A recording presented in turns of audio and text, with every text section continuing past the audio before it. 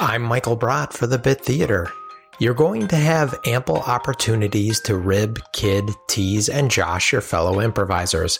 It's often a way that improvisers express affection for their fellow performers. Many improvisers I've met can take and dish out the teasing with the best of them, but be aware that not all can.